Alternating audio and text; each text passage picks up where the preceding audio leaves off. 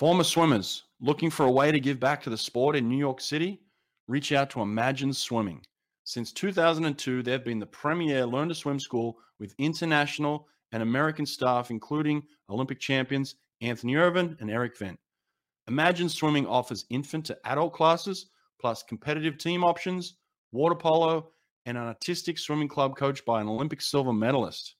With flagship locations across Manhattan and Brooklyn, Imagine is always looking for the next generation of swimmers to pass on their knowledge and passion for swimming. I've talked to some of the best underwater male kickers in the world recently. Coleman Stewart, one of them. Tom Shields, another. From your perspective, from a female perspective, one of the best in the world at this, how do you develop your underwater kick? Take me through kind of the specifics of it. Like, you know, how many kicks do you take? How have you trained that? What's the best form of training to develop your underwaters? From your perspective, if you could kind of run us through that, that'd be really helpful. So I'm really type A. So every practice, I'm counting my kicks, my stroke count, not just every practice, but every lap pretty much.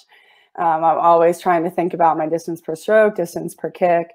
And so this development has been over 10 years. And I started my freshman year. I had an ankle injury after my freshman year. And so that took out my weapon going into that summer.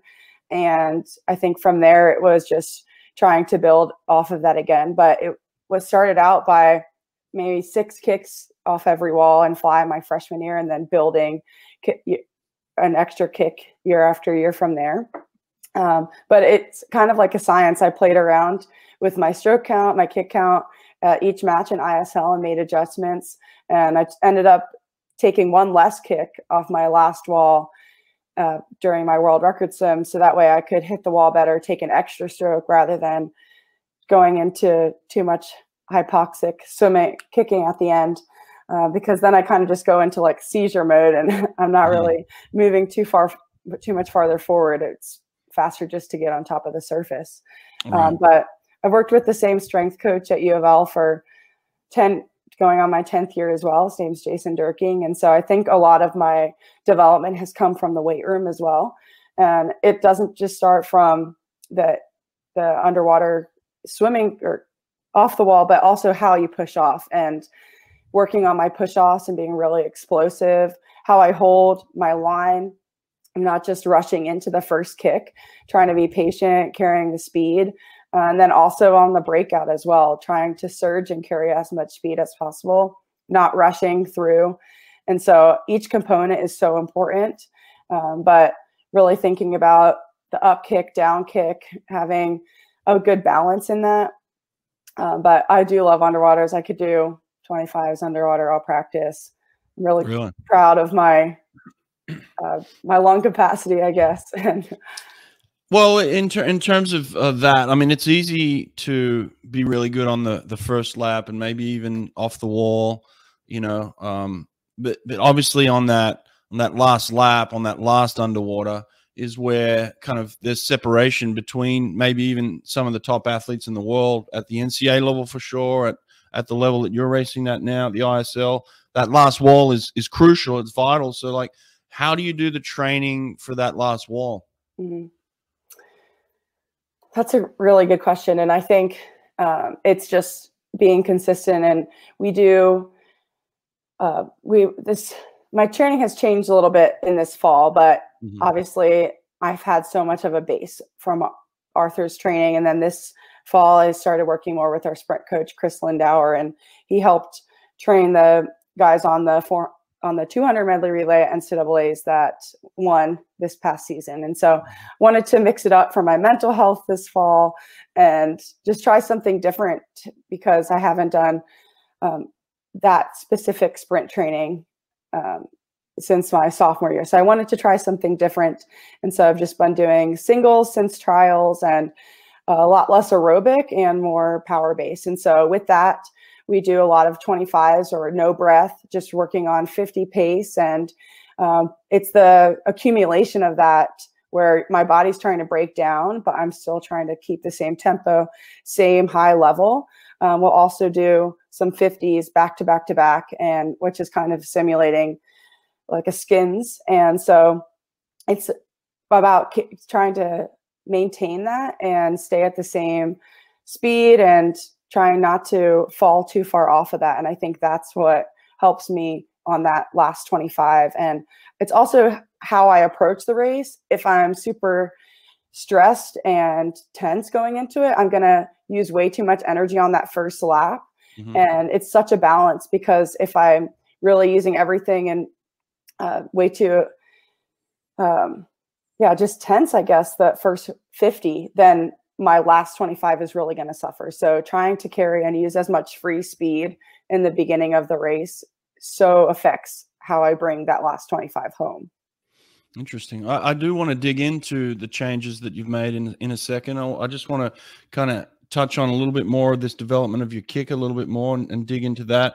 Do you do primarily kicking on your stomach, on your back, on a board? You know, when you're doing sprint kicking, how do you mix it up? I do all my kicking on my back. My board kick is not very good. So I've seen your challenge for this 50 kick, and I'm not sure how I would fall in that, but a few people have said that. Yeah. I do a good mix of fly kick and free kick. And I also do a good mix of kicking on my stomach and on my back when I'm doing underwaters. Which interesting is my DPS, or distance per kick, DPK, I guess, is actually greater on my stomach than on my back, but kicking on my back is faster. So I don't know what that exactly means, but we've mixed around with a little bit of tempo trainer kick this fall, which I think is super fun. I love to try to mix up the amplitude of my kick and find a good balance in there and try to keep a good amplitude, but then increase the tempo.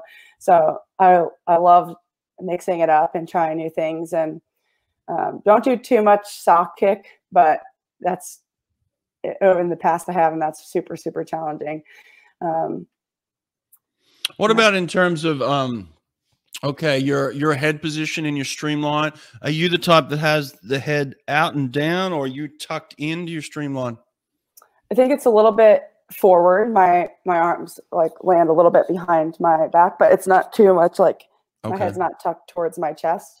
And my kick, I feel like, comes a lot more from my chest and my core, trying to keep my arms and my shoulders pretty still.